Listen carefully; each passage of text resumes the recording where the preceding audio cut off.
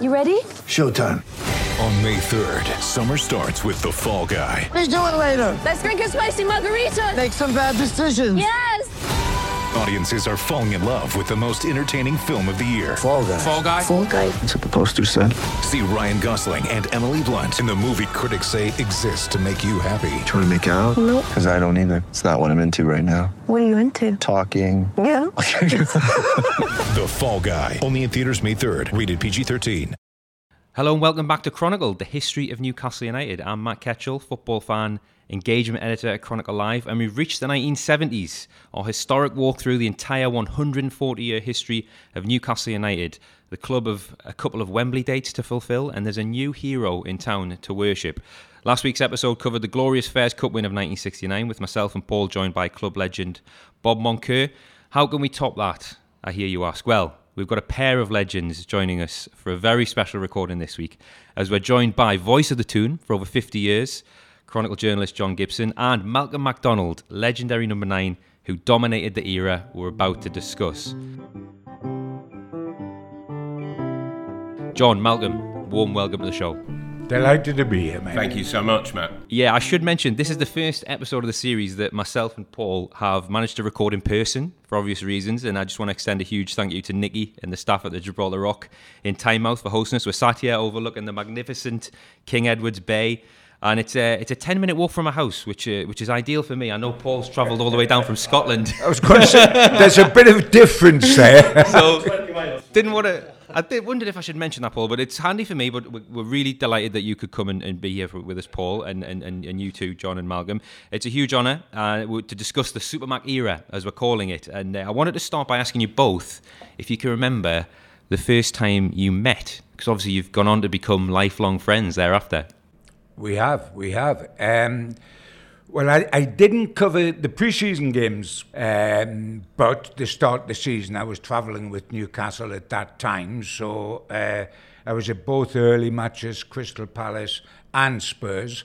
But I think the simple answer to the thing is Malcolm MacDonald introduced himself to the whole of the North East, not just me, when we played Liverpool at home. And from that day, and rushing to get quotes from him, and they were always the best quotes, because he didn't know how to sit on a fence. And that day, he didn't need to sit on a fence. Hat-trick against Liverpool.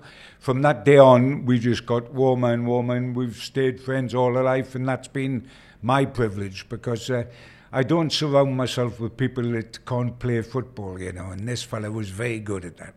Do you remember, Malcolm, the first time John shoved a microphone under your nose? He didn't have a microphone. No, the pen and pad, I suppose it would have been. He was, yeah. It's old school then. Yeah, very old school. I certainly do, because there was...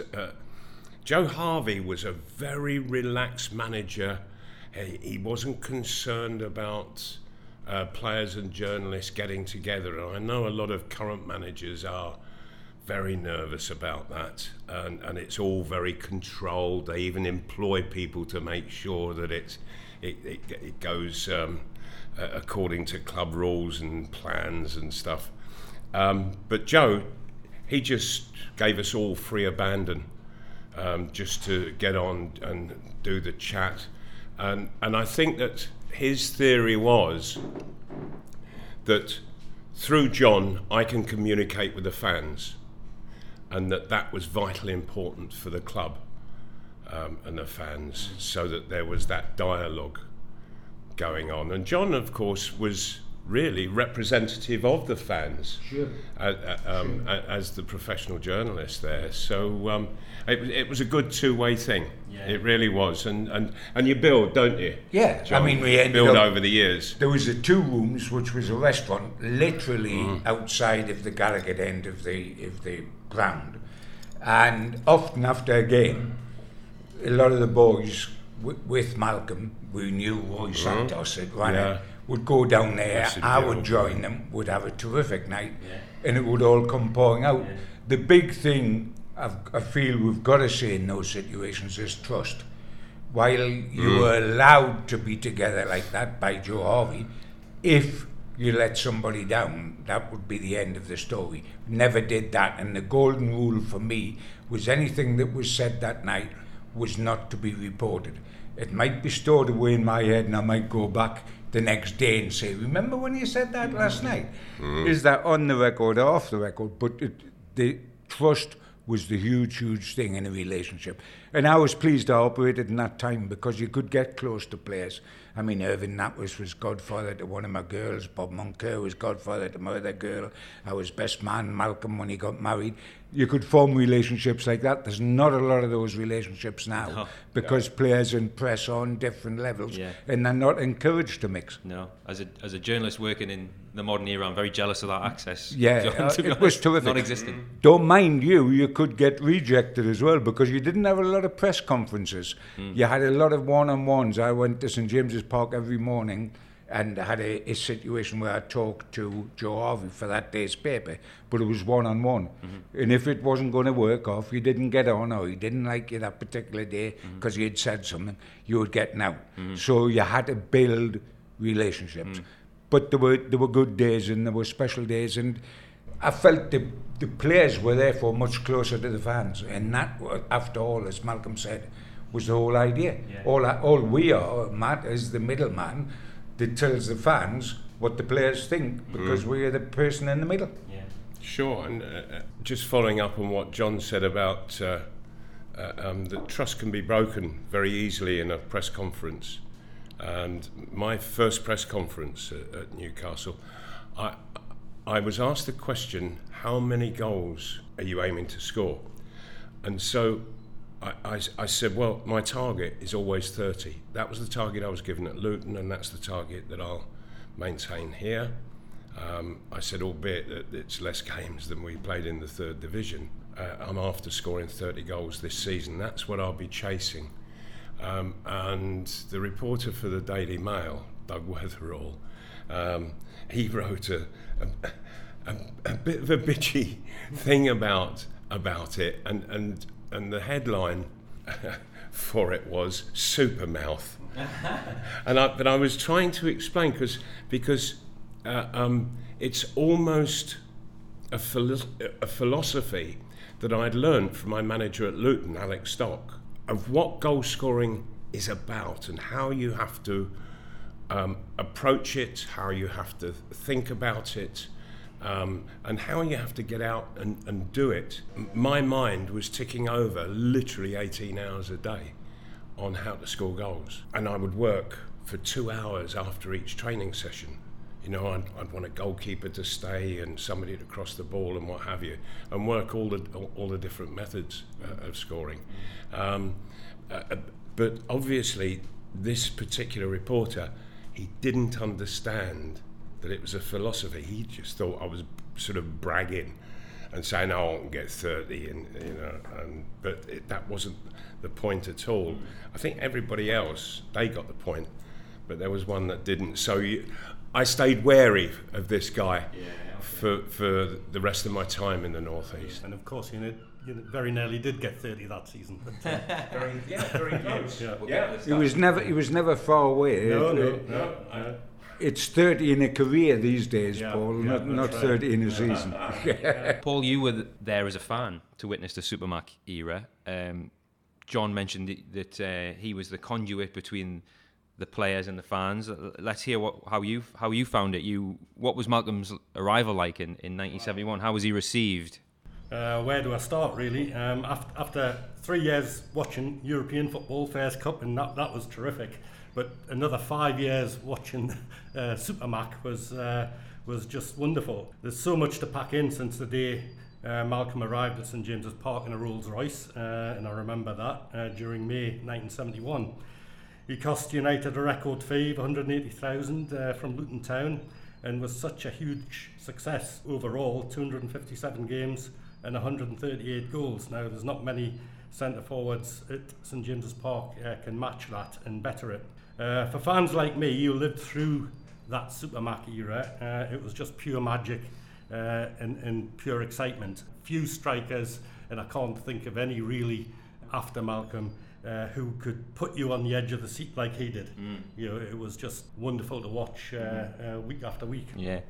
Malcolm, tell us about your first impressions of the North East and Newcastle, the setup, the supporters. You came from London famously, and I bet you couldn't have imagined back then, 71, 50 years ago, that you'd still be worshipped as a hero and legend of the club today.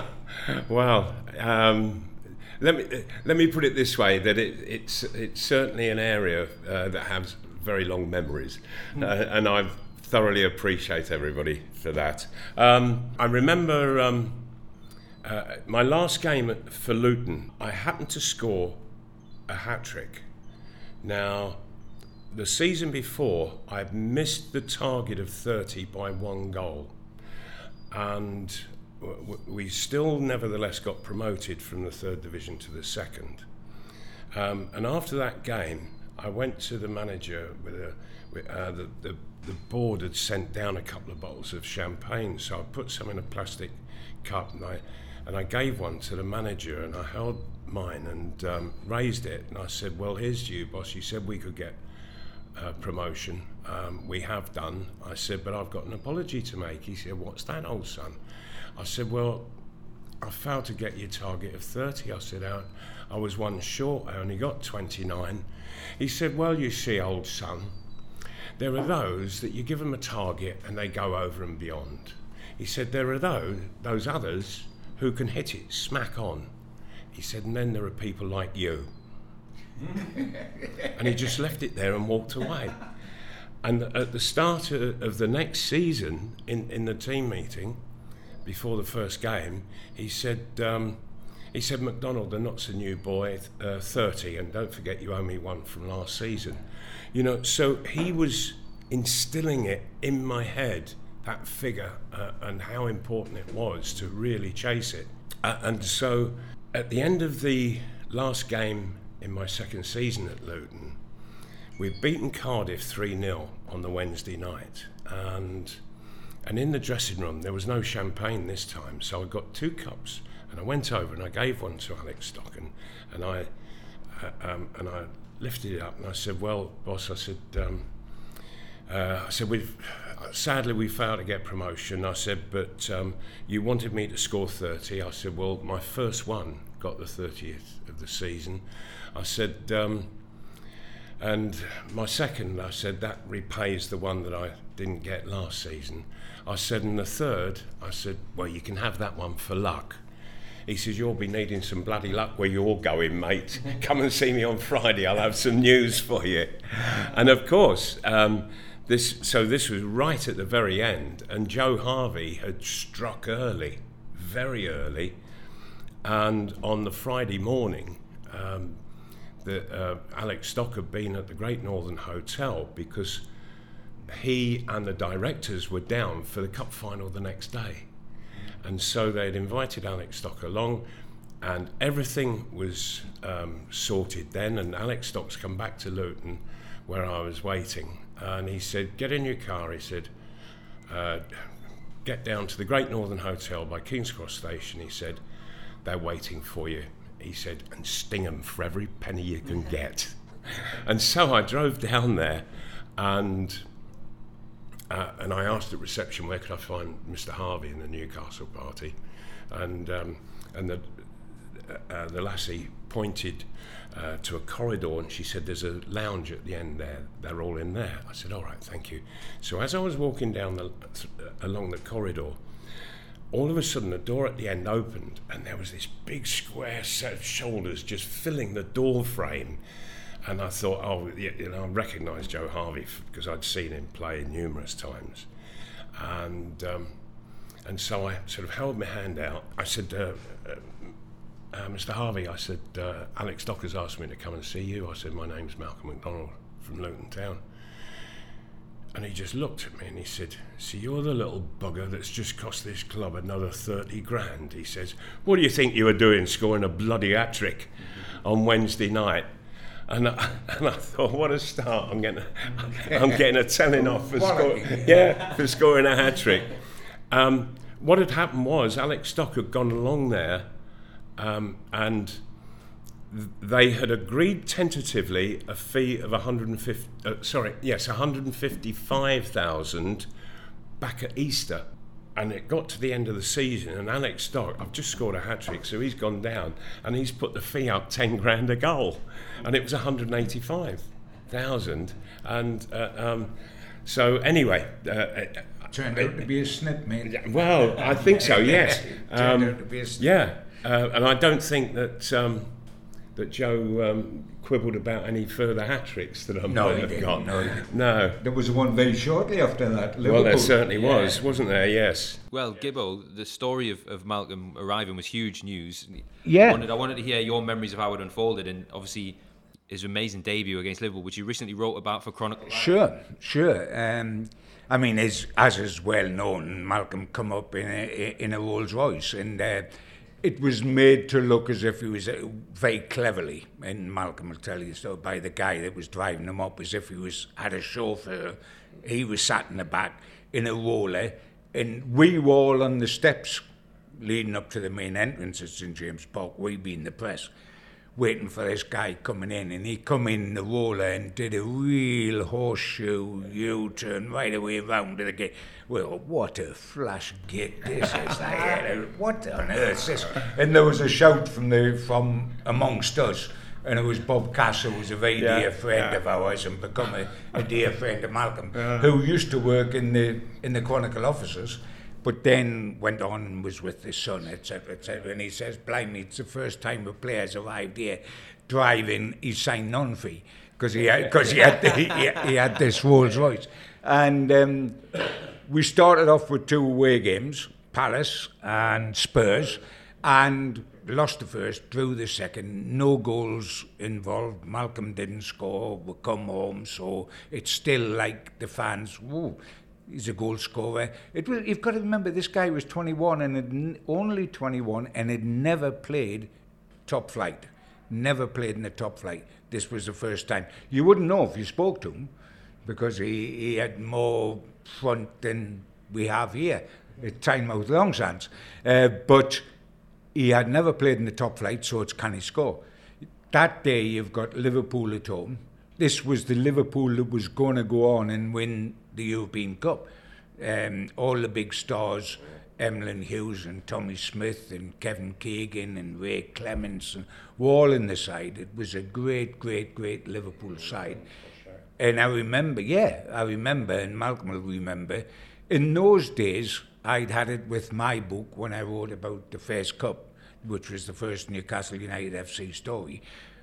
On the morning we played a match. Then we had a signing thing in town, which all the players went to, with a trophy on the end of the table, and all us in a long line, and everybody filed in, had their photograph taken with the cup, got everybody's autograph, and went out that end. And we sold out 3-5 times. We had a game that afternoon. And same here, Liverpool. I'd written a book, Goes to Bob Moncur's life story, which immediately got put on hold on the back burner when Newcastle won the first Cup, and then there was a second. I was to do a follow-up story because they were still in Europe the following season. So Bob's book went on the back burner. It eventually came out just as Malcolm came to join us. In the morning of Malcolm's home debut, there was a signing session in town for Bob's book. Bob Moncur was there, David Craig was there, Frank Clark was there, and Malcolm MacDonald, the new boy, was there, and I was there as the ghost of Christmas who had done the book. And we had this, and then off the lads went to grab whatever they wanted for lunch in town, and then they walked up with the crowd to St James's Park to play Liverpool. Can you imagine that today? Can you imagine any manager today allowing that to be the build-up to the game? I tell you what, it didn't do him too much harm, did it? A hat-trick and we won 3-2. But that was the build-up, Malcolm, wasn't it? Yes, it was. But it was interesting for me because it gave me an insight pre-match as to the kind of atmosphere that could be generated, you know, and that was just walking the streets on the way to the ground, and you know, at Luton Town, I'd never met anything quite like this at all, and so I could feel this buzz in the town, not just in the air, but everywhere. There was a buzz within people. They were talking with a buzz, and there was sort of such a static and nervous energy all around. I'd never experienced anything like that down at Luton, that's for sure. And then, and we got to the ground and into the dressing room, and for heaven's sake, you could hear the noise from outside coming into the dressing room, which was sort of deep under the stand. With a lot of players, they get nervous. I didn't get nervous. I went quite the other way. I went quite cold because it was just sheer utter focus, and what was going to happen out there never worried me at all. I was just focusing entirely on what I had to do. And there were times before a game I could go onto the physio's couch and fall asleep for 10 minutes, and then of course I got clouted by Ray Clemence. Ray Clemence, who was one of the sweetest kickers of a ball you could ever wish to see. Oh, he was a sweet kicker of a ball, and he duffed this kick, and because he was such a sweet kicker of the ball, it was a goal kick, wasn't it? Yeah, it was a goal kick, and I swear that he did it purposely, because I've stuck 3 past him, and he wasn't very pleased about that, and he's come hurtling, and as I've the ball's come bobbling, and I've gone to control it, and it's gone up and over Larry Lloyd, and I've run past Larry Lloyd, and the ball, it's taking forever to come down, and Ray Clemence is coming, but he's not looking at the ball that's up there. He's looking straight at me, in my eyes, and I'm judging the ball coming down. I realised I didn't have the time to control it. I had to get up as high as I could, and I lobbed it over him, and as I came down onto the ground, I just saw the ball come down just beyond the bar and hit the roof of the net, not on the side that I wanted it to. And the next thing, Ray Clement put 6 studs right in me in my face. You were back on the couch asleep then. Exactly. Yeah, I was back on there asleep, and the next thing I woke up and there was Frank Clark stood at the foot, and he said, "How are you, Bonnie lad?" And I said, "Frank, I've just had the most amazing dream. I dreamt I scored a hat-trick." He said, "You have done, you silly sod." It's a definition of a big-time Charlie, isn't it? You don't just have a home debut against a side as big as Liverpool and score a hat-trick, but you get carried off on your shield. I mean, that is the way to do it for drama, isn't it? Absolutely. Yeah. Amazing, yeah. Paul, let's talk in a bit of detail then about the 71-72 season, because Malcolm was one of a few new arrivals at the club that summer, wasn't he? Yeah, well, Joe Harvey unveiled a sort of new look Newcastle United after the Fairs Cup days, with Malcolm as centre forward, and also a new midfielder from Leeds in little Terry Hibbert. Pat Howard came into defence, but after that spectacular start against Liverpool, it took the Magpies quite a while to blend together. It wasn't until another arrival came to St James's Park, a magical little Scot called Tony Green, did United sort of really knit together and start to tick. Whenever we run polls or have debates on Chronicle Live about favourite ever all-time Newcastle players, usual suspects crop up. Malcolm, obviously Alan Shearer, Jackie Milburn, Hughie Gallagher, and without fail, Tony Green. Oh, and it's quite amazing, Matt, because he played, 30 games or something. Yeah, that's all he played. It's quite staggering. It's somebody with so few games. It's so revered, and as Paul would say and Malcolm knows, when he comes up here now, everybody's still round him. He is still this wonderful little lad that he was when he played for Newcastle. It's quite phenomenal because Clarkey played about 400 games or something to get anywhere near adulation. This fella did. Sorry, Frank, you're not in that list, unfortunately, but Tony is. A strange thing happened just a couple of weeks back when we were playing Man United, and I was just watching Ronaldo. And he was running through, and I thought, I've seen that run before, and it was Tony Green because the way he ran. Yeah, they're both very high stepping, where the knees come up high. Just touch the surface. Yes, absolutely. And the way that Ronaldo ran was identical to how Tony Green did, and you could see that sort of ability to go either way, and do it very quickly with this high stepping movement, and you can't read it. As defenders couldn't read that at all, and they didn't know which way Greeny was going ever. And apart from anything, he was an absolute diamond little fella. He really was. I think it's his 75th birthday coming up, isn't it? In a few weeks. I mean, it's a great tragedy for Newcastle. Obviously, it's a tragedy for the boy. He finished playing. It was a tragedy for Malcolm, who was finished by 28-29. 29 officially, 28 when the injury happened. To be finished so early. But it was a tragedy for Newcastle United, because if Tony Green had been able to stay in that side, and we did okay in those years. People forget we won the Anglo-Italian, we won 2 Texaco Cups, we got the FA Cup final, we got the League Cup final eventually with the same team. Malcolm was in that. But if we'd had this little guy as well, and we've had some great midfielders. He had Terry Ibbott putting him on not on a platform because he had a lot of work still to do, but Terry had great vision. And then you've got Greeny, and Tommy Craig was around eventually. Good players, and you just think, but wasn't that the secret of Joe Harvey? He wasn't a coach, he couldn't coach, but he could do 2 things great. His man management of players was great. He knew how to treat Malcolm as opposed to Terry Ibbott, because they're 2 totally different characters, but he knew how to treat them both to get the best out of them, and he had a terrific eye for players. McDermott from Bury, Hibby from Leeds Reserves, Malcolm MacDonald. 30,000 he paid for Terry Ibbott then. Malcolm MacDonald had never played in the top division. Paddy Howard from Barnsley. He got players plucked.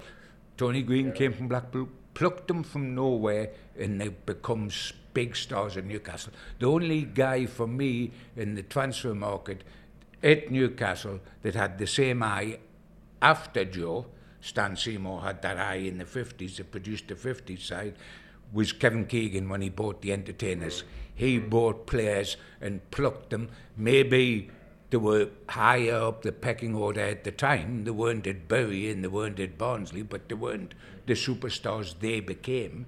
And he had a terrific eye as well. And that's a gift. I think Tony Green would have perhaps made that difference between not winning something and actually winning something. Because absolutely. Had he been fit for 3 or 4 years playing in that side. Absolutely, Paul. When you think of us getting to the 74 FA Cup final, 76 League Cup final, had he been in those teams, could that have just been a difference? It was special. Certainly one of my all-time best players, and like fans of my generation, they all say the same. He was just a magical little player. He was, and a magical little personality as well. Yeah. Oh, he had a great personality. Wonderful little and I suppose he could be termed the Scottish version of Peter Beardsley in many ways. That he had that ability, energy. Yes. Running ability at defences, he could score goals. And to look at him, he was very slight, quite short, and yet he could hit a ball from 30 or 35 yards, and it just went like an exocet. I think it was his debut in the Texaco Cup. He scored a 30-yarder in Gallagher end. And you can see the opposition. They've witnessed the shot, and then they look back and go, as if to say, how the hell have you done that? I mean, the interesting thing was Wiley was this outstanding player. I remember going up the training ground and standing on the touchline and watching the lads train. He's one of the best players I've ever seen. He's one of the worst trainers I've ever seen. He was at the back of if ever there was any running or lapping before, he was at the back with his mouth open, looked as if he was about to die, or at least go on an iron lung, but then throw a ball anywhere near him, and he came alive, and he was a totally different guy. Yeah. Oh, wasn't he just? Totally different guy. Yeah. But he had this wonderful sense of humour, and that just took everything in his stride, and always had the ability just to smile and laugh about things, and it made him great company. What we're learning doing this series is that life at Newcastle's a complete roller coaster from day one to 1971. I know what you're going to say, Matt. Yes, I know. We don't shy away from talking about the darker periods of the club in this series because they're part of the story. You know, it's a 140-year history we're talking about here. But we do need to address the dreaded H word. Paul, Hereford? That 1971-72 season also saw United exit the FA Cup to non-league as Hereford United, of course. A name which still sends shivers down the spine of every United supporter out of that era. They held United to a 2-2 draw on Tyneside in a pretty good open game. Then snow and ice disrupted the planned replay, which saw thousands of fans head for Edgar Street and had to turn back within touching distance of the ground, including me, I must say. And then we had to all travel again a few days later. And it was a long, long way to Hereford back then. In a replay, Supermac gave United the lead, and really, Newcastle should have wrapped the game up at that point. And certainly in the first half, they had chances. But of course, they didn't, and the rest, as they say, is history. Yeah, but you're talking of the replay. The replay, yeah. In the first game, they scored 2 30-yarders. Yeah. What was the Colin Addison was the player manager. He used to be at Derby County, and he hit one from about 33 yards, and it just screamed right in the top corner, and that put them ahead. And so we were chasing with them all the while, and then another of their players hit another screamer, and so we knew that we had a battle on our hands, for heaven's sake. You know, they'd come to St James's Park, got a 2-2 draw, and scored 2 30-yarders, and they got another 30-yarder in the replay, didn't they? Was that a tactic? Long-range effort or something? Well, Ronnie Radford, I kid you not, when he struck it, I was 2 yards behind him. I was just on the verge of tackling him. And so it was your fault. It was my fault. After all these years, you would get there. All those replays. And he was the most unlikely of characters to try a long shot. He was tall and lanky, couldn't quite get his legs in order, if you see what I mean. And all of a sudden, he's just hit it, and I was behind it. And I thought, don't bother going for that Willie, to Willie McFall.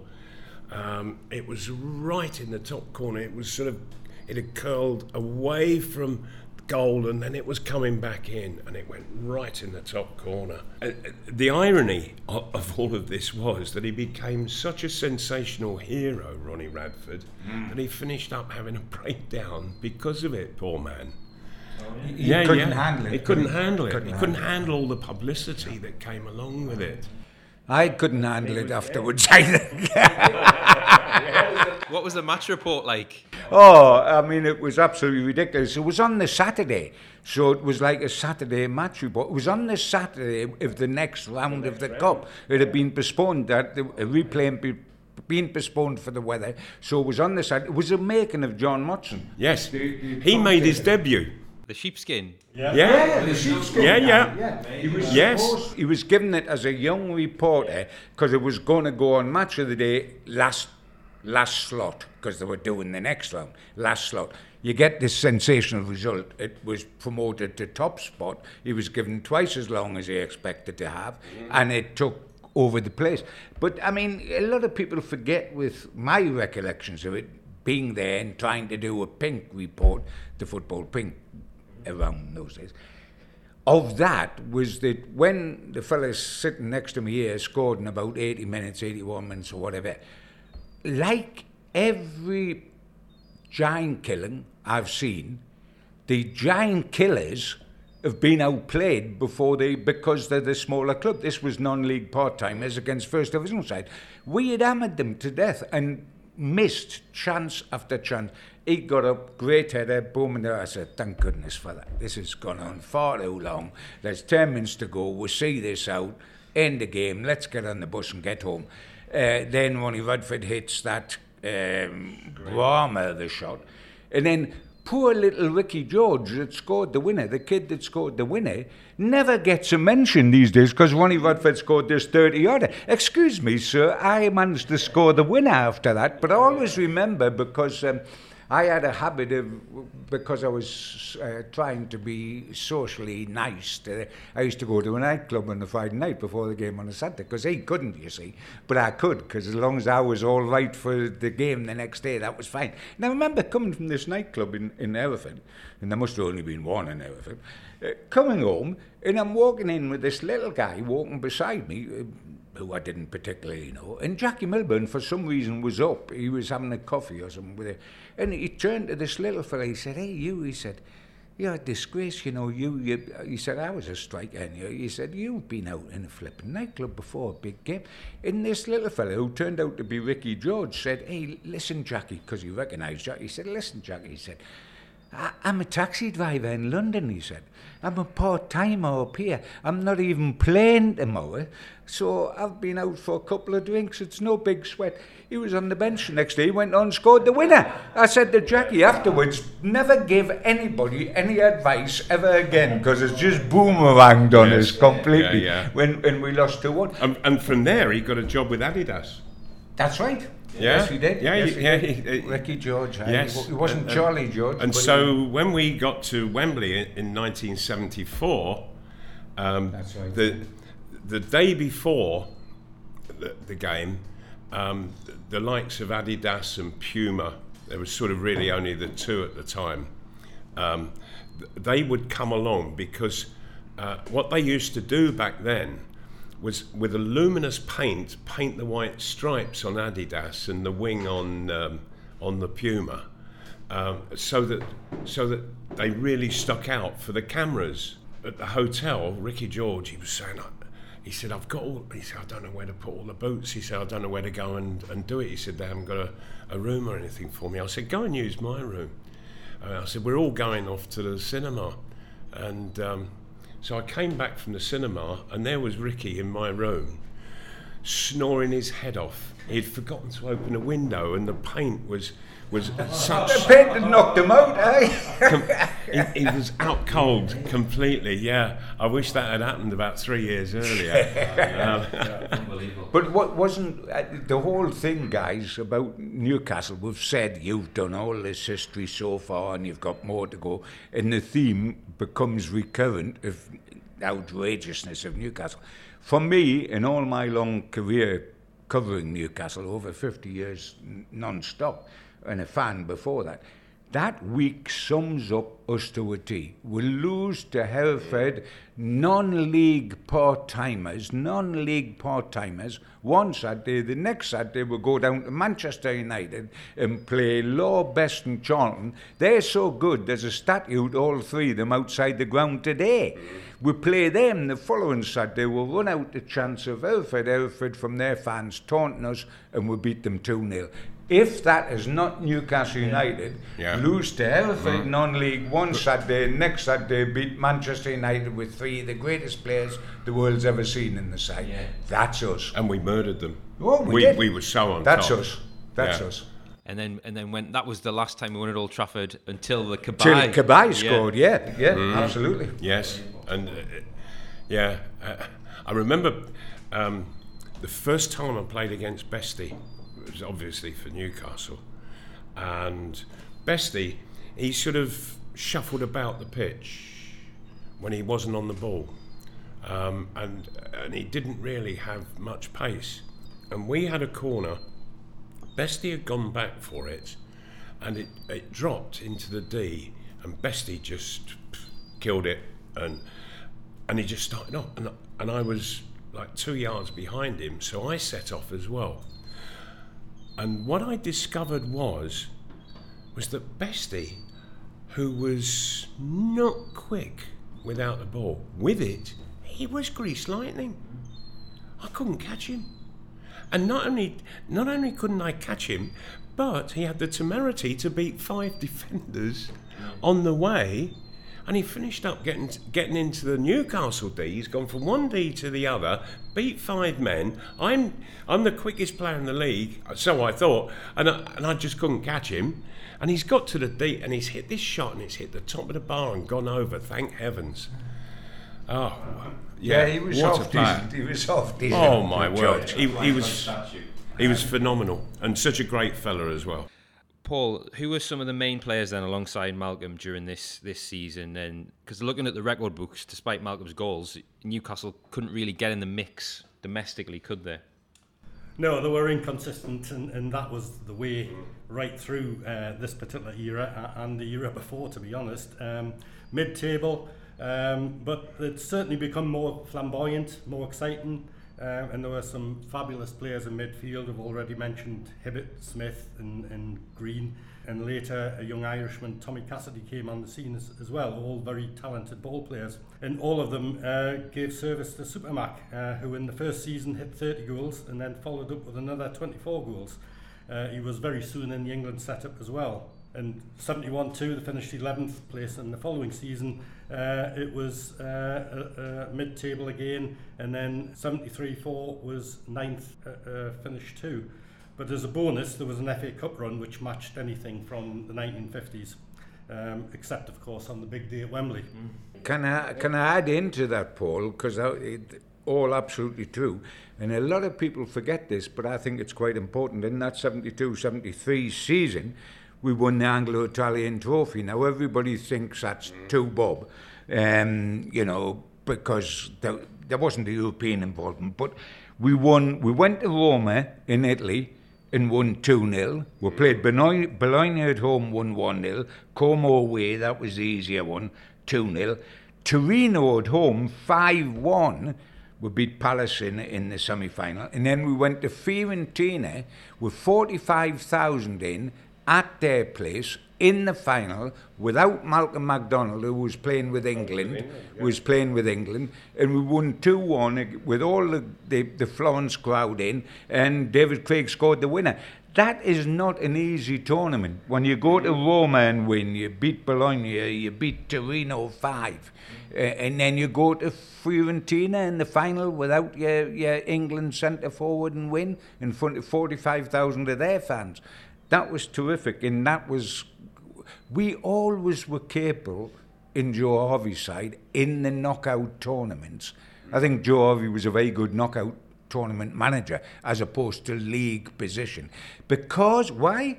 Well, because in his playing career, they never bothered about the league position. They only bothered about the FA Cup 3 times in 5 years. That was the glory games. There wasn't a lot of glory in the league slog.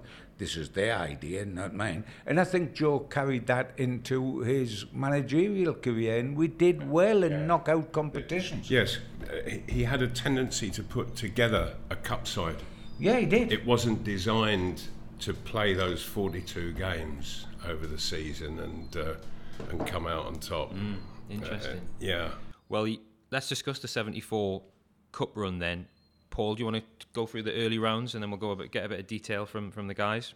Yeah, well, there was a tricky and rather stuttering start in the opening rounds against non-league Hendon and Scunthorpe.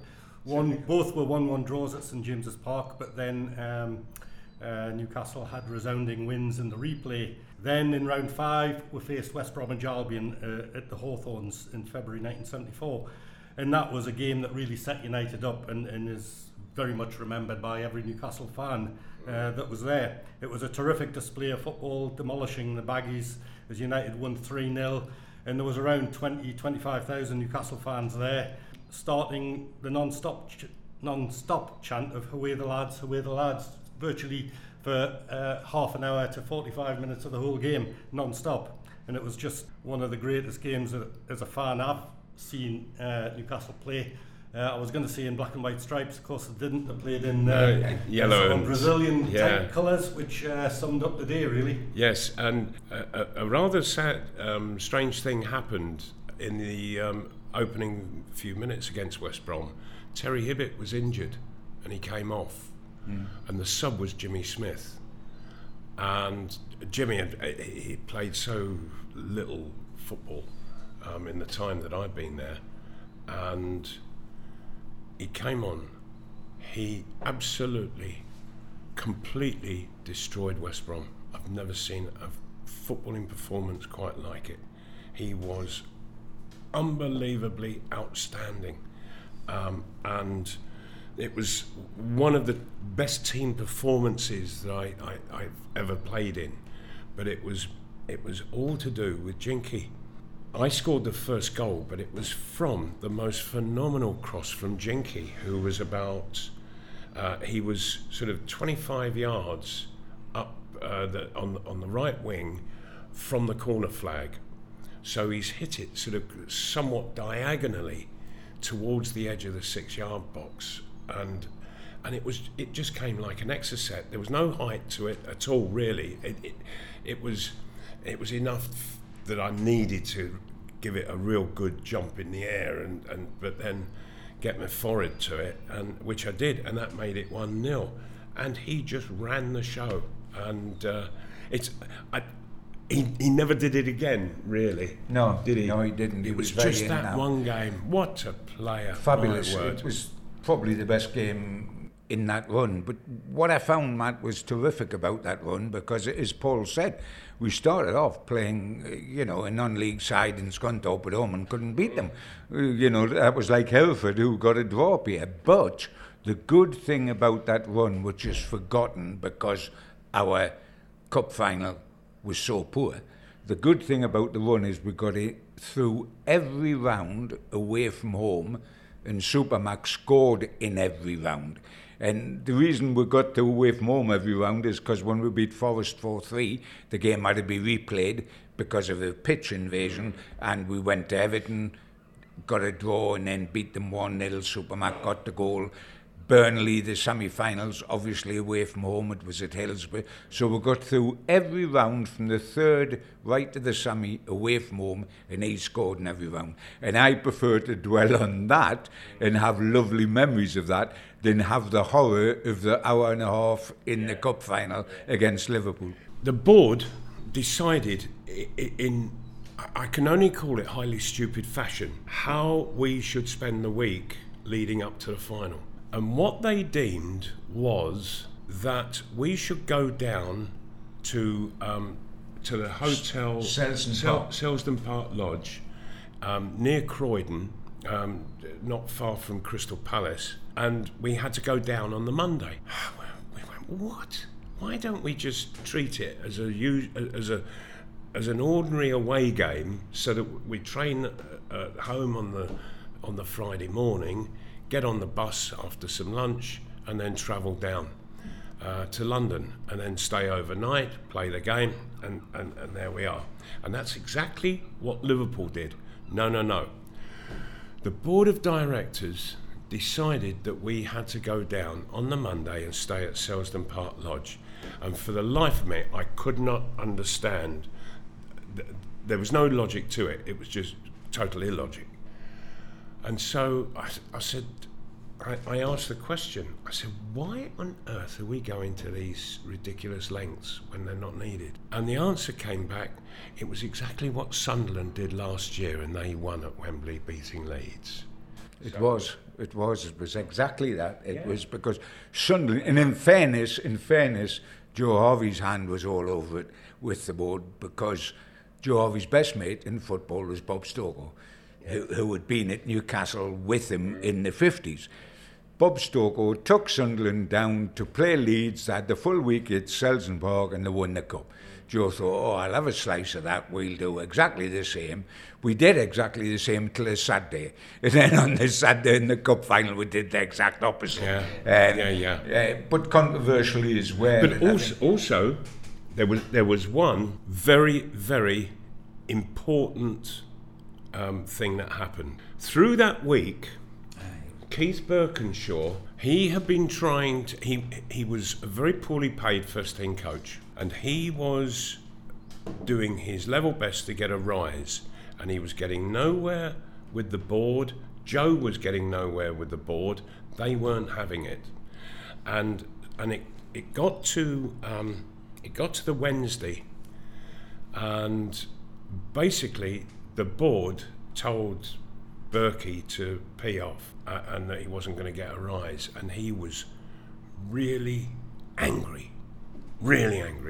And so he said, right, that's it. I'm having nothing to do with this, with the club, with this match or anything. And Joe had a little panic up.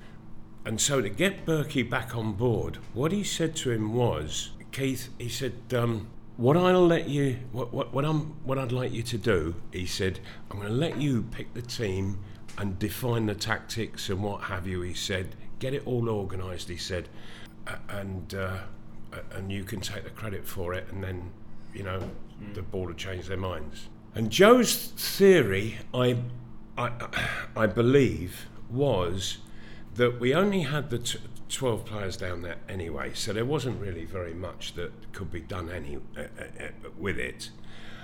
What Berkey did was he left out Stuart Barraclough.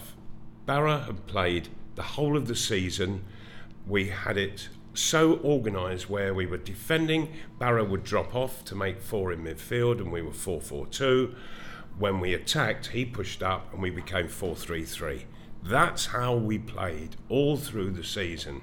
He left Stuart Barraclough out, and he played 4 in the middle, and he played narrow, very, very narrow. Now, Liverpool had a left back, Alec Lindsay, who was, he made a cart horse look like a greyhound, and he was due to face Stuart Barraclough. He must have been pooing his pants for the whole of the week thinking about that. And he got to Wembley. There's the team sheet, no Barraclough.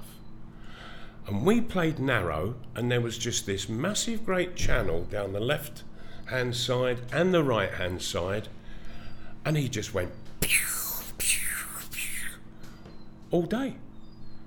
And Berkey just kept it narrow, and they were having a field day. And so Lindsay and the outside left for Liverpool, Steve Highway. The two of them, just because Frank Clark had to play right back, hadn't he? And the two of them were on Frank, and Frank, he was one of the best defenders I've ever played with, and it was just too much for him. Nobody could get across to cover him at all, and the midfield were almost non-existent because they were all so narrow, and Liverpool, they were as bad as us come half time through the first half. It had been a dreadful match up until then, and I remember as we were coming off for half time, I found myself walking next to Clarkey, and I said, Frank, I said, there is no way that we can play as bad as that in the second half. He said, you're right there, Bonnie lad. He said, it's been awful.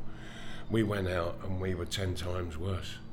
Absolutely shocking. And it was complete disorganisation with no way of being able to put it right because we needed to go back to that old way. And Barra wasn't even a substitute. He was... I remember, he was up in the stand. Yeah, he was. And I think Tommy Gibb was the sub. Yeah. I remember the thing with Barra, because Barra was a good friend of mine. I used to knock about with him, and Malcolm was a good friend. And I remember being told by one of the players, I forget which one it was, like midway through the week or just later on in the week, he said, hey, your mate, he says, he's in a hell of a way. I said, who? He said, Barra. I said, what's the matter? He says, he's been told he's not playing on Saturday. He says, he's up in his room. He says he's going to go home. I said, oh, crikey, mate.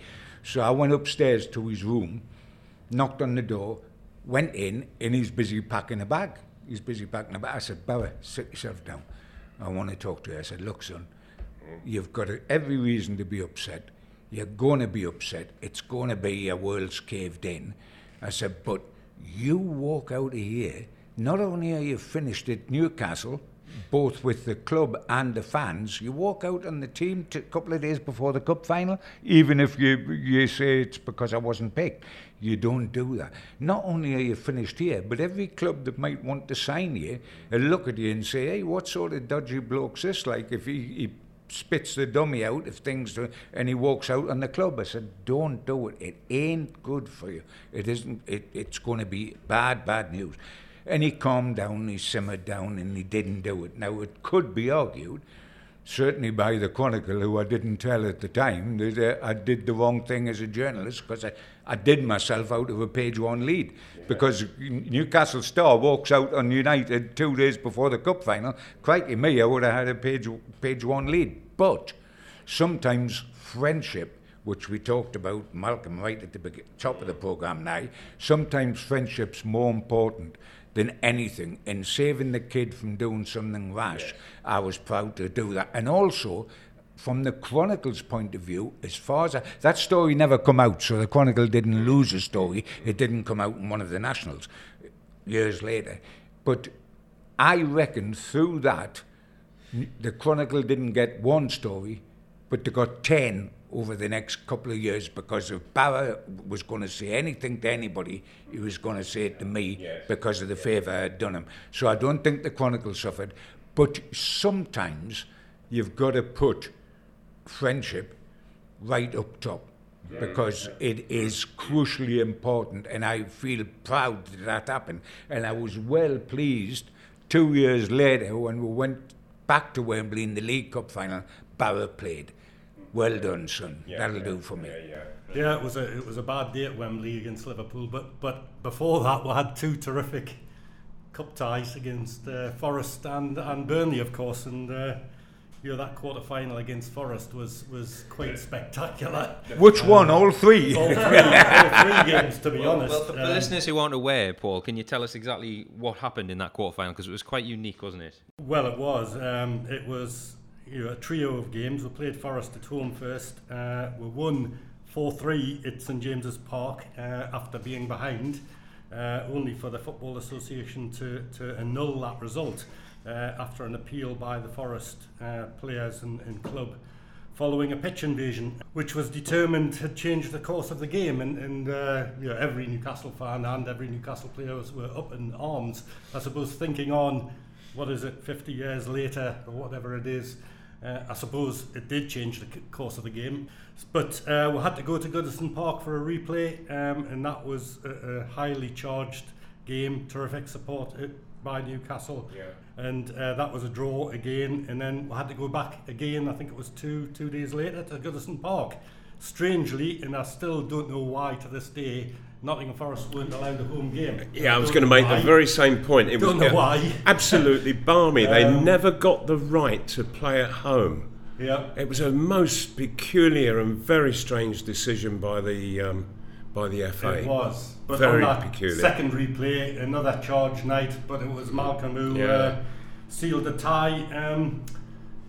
A through ball from I think a goal kick, and I think it was Jimmy Smith headed it on, and you shrugged off. I think it was David Sorrella was on your back. Yes. You kept going, and it was 1-0. Went round the goalkeeper. That took us to the semi-final. Who was the goalkeeper? Was it Jim Barron? I think it was. Yeah, it was. Yes. Yeah, it was.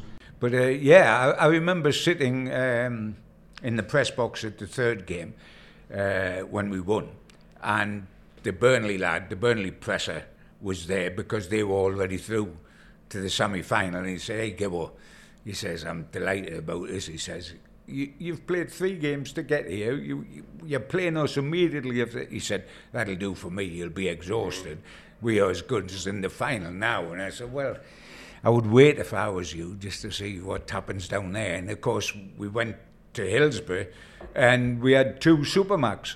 The first half was Super McFall, the goalkeeper that saved everything, and the second half was Super MacDonald, who scored our 2 goals. Willie was sensational that first half. Willie was terrific, absolutely terrific. The number of great saves that he made, I've stopped counting after a dozen, I think. He had those days, Paul, didn't he? If you remember, when we won the first cup against Újpest in Budapest, first half was exactly the same as the first half against Burnley. Yeah, He let 2 in, but keeping the rest out allowed us to win in the second half 3-2. And he had days when he was absolutely terrific, and that was one of the days. And I think if you look at the goals Malcolm scored in the second half against Burnley, that summed up Malcolm, both his power, his pace, and his finishing ability. Summed up Terry Hibbett as well, the ball that he could play. And the centre half, what was his name? Colin. Well, I was going to ask you, he was on your back as well for the first one. And, I think as a centre half, he just looked at the diminutive Terry Hibbett and thought, well, he can't smack a ball that far. So, having hit it, Colin Waldron got in front of me and looked to be attacking the ball, and then he realised it was just going on and on and on and on. And so he very quickly turned, and I was just on the move, so that I wasn't offside to catch up with the ball. And he literally jumped on my back and had me around the neck with both arms. You were piggybacking him, weren't you? Yeah, and I was piggybacking him, and I just kept going with him on the back, and I could feel him sliding down very slowly as I was running, until in the end he let go, and but the last thing he did was tug me, and so I was very much off balance, but was still on my feet, unbalanced, and I hit the shot, and Alan Stevenson parried it, but it came straight back to me.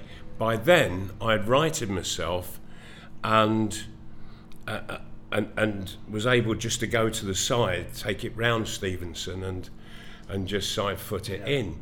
But after the game, I said to the referee, who he was from Leicester, he was a school teacher. Gordon Hill.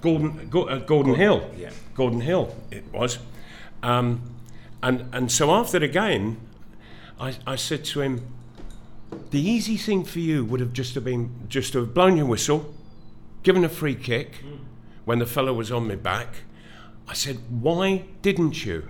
That was the easy way out for a referee. Nobody could have complained. And he said a remarkable thing. He said, as a referee, he said, I like to know my players. He said, I knew you well enough that you were going to do everything to stay on your feet. He said, and just keep going and look to get a shot in. So I'll let you go. He knew you were strong enough, didn't he? Yeah. These days, the centre forward probably would have gone down. That's right. Without doubt. And you scored 2 great, very important goals. Yes. I remember I've got a picture of that. I think it's the first goal, you scoring that, and there's a big hole in your boot, on your left boot, because your boot must have ripped open. Yes, it's the toe bit. The thing was that the leather was such back in those days that to wear the boots in, you had to wear them in training.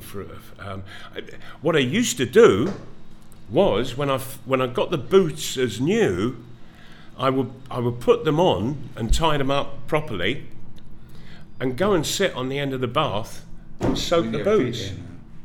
Just soak the boots with my feet in, just to try to make the leather as pliable as possible.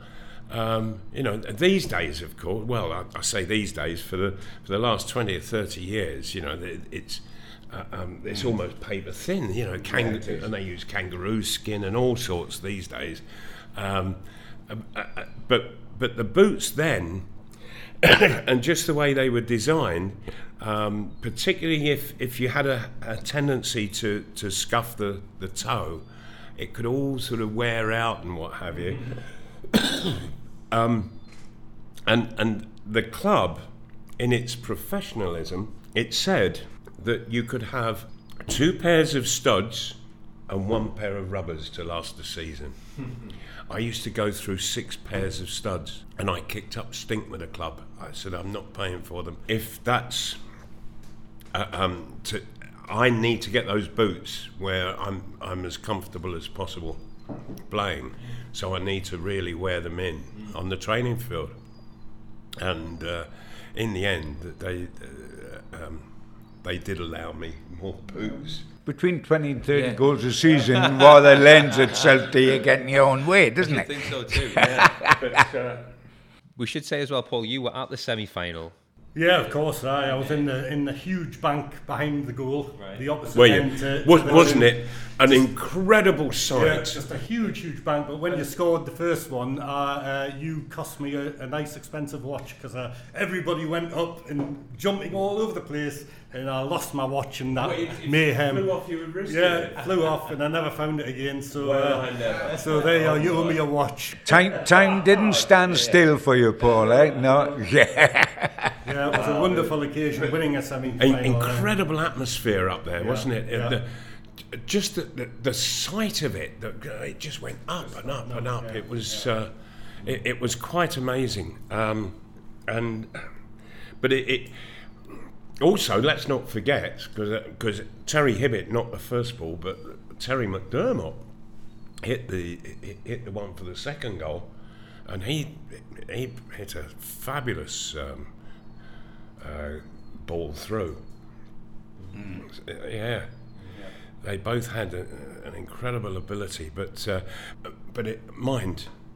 have to say, I don't think I've ever witnessed breaking players' hearts like we did that day with Burnley. They were just completely, utterly shell-shocked come the end, yes. In the first half, they have been sensational.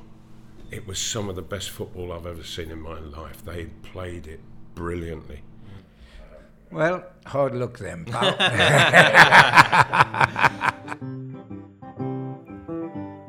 So there we are, listener. Part 1 of our 2-part episode with John Gibson and Malcolm MacDonald is done. The 19th instalment of Chronicled, the history of Newcastle United. I mean, if you're going to discuss the Supermac era, there literally is no one better to have on the show than the man himself, and John Gibson too, legendary Chronicle writer, who enjoyed incredible access to the players during this time and witnessed everything from Hereford to Wembley. Both fantastic talkers, of course, and as such, we'll have even more from both of them next week in part 2, when they discuss the 1974 Wembley hangover, the end of the Joe Harvey era, the arrival of Gordon Lee, and the fallout from that, plus another trip to Wembley to play in the 1976 League Cup final. Gibbo and Supermac still write for Chronicle Live today. Both have columns on our website, and links to both are in the description of this episode if you'd like to read their thoughts on modern day Newcastle United. In the meantime, thanks everyone for listening. If you have any NUFC history stories, observations, facts, stats, questions for Paul Joannou, you name it, you can email us to eibwpodcast@reachplc.com or tweet me at Ketchel on Twitter. Please subscribe to the Everything is Black and White podcast via whichever podcast platform you're listening to us on. Follow Chronicle Live's Newcastle United channels on social media.